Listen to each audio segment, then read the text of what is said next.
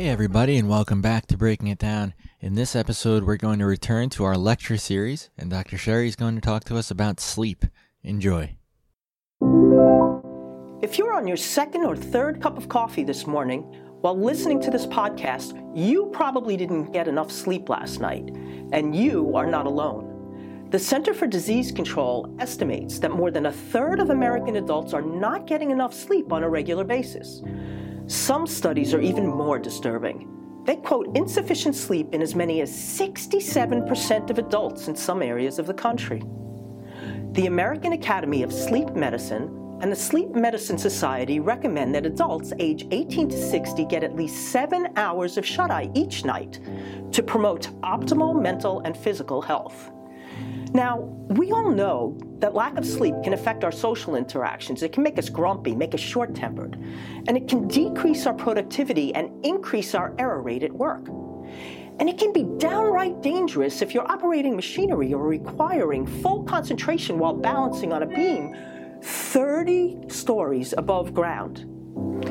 Data also show that sleeping fewer than 7 hours a night is associated with an increased risk of developing high blood pressure, heart disease, stroke, diabetes, sleep apnea, and obesity. So let's break it down.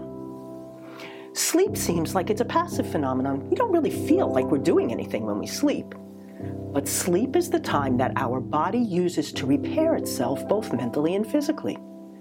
Sleep is controlled by the circadian rhythm, our natural internal clock, which is synced to external cycles like light and dark and the drive to eat. The cells that make up the clock are located in an area of the brain directly behind the eyes. Parenthetically, people who are totally blind do not experience normal feedback loop because they cannot send light as an environmental signal to the appropriate processing centers in the brain. This is the basis for the syndrome known as non-24. The circadian rhythm is regulated by genes, two of the more important ones known as period or PER and timeless, or TIM for short. In the early part of the cycle, these genes begin to code for messenger RNA that code for proteins with the same names as the genes. All of this is occurring in the cell cytoplasm. But in order to be effective, the two proteins need to migrate to the command center of the cell, known as the nucleus. To do this, they must cross the nucleus's boundary wall, called its cell membrane. By themselves, PER and TIM are unstable and are broken down rapidly. So to accomplish their goal, they must fit together like puzzle or Lego pieces to create a new, more stable entity. Once inside the cell, the proteins then turn off the genes, completing the feedback loop. This process takes roughly 24.1 hours to complete. Sound complicated? It is, and that's just part of the story. While we sleep, the body is also repairing damage, amping up the immune system, and releasing hormones and messengers from the gut that affect the brain's hunger, satiety, and pleasure centers. When you don't get enough sleep or constantly change your sleep cycle, as do shift workers, the body's messages get confused, and the signals, for example, for hunger can be ramped up. We all have experienced that. When we're tired, we eat more, trying to gain more energy, resulting in unnecessary or unwanted weight gain.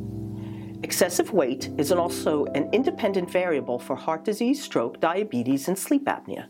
So, how can you improve your sleep so that you can be the most productive and healthy version of yourself, and so that you can have more energy for the things you like to do and be more present and available to your friends and family?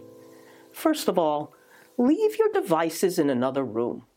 The light from phones, computers, and TVs confuses the circadian rhythm because the devices rely on something known as blue wavelengths. Now, blue wavelengths are beneficial during daylight hours because they boost attention, reaction time, and mood, but that's exactly what you don't need when you're powering down for the night. And by the way, you may also find that you won't fall apart if you miss a text. Make sure you exercise, but not too close to bedtime. The endorphin and adrenaline rush too close to bed will prevent you from getting the Z's you need. During the week, try to cut off meals at least 2 hours before bedtime. Eating too late disrupts the gut-brain biofeedback loop, decreases metabolic efficiency, causes insulin resistance and weight gain. Eat lighter meals on the weekends when you're realistically likely to be eating or snacking late at night. Avoid caffeine. Create an environment that's sleep-conducive. Light candles if they relax you. Surround yourself with comfy pillows if that's your thing. make sure the temperature in your room is right for you. Get a good mattress. If you take these actions, set these goals, and stick to them, you are taking the first step to a better you.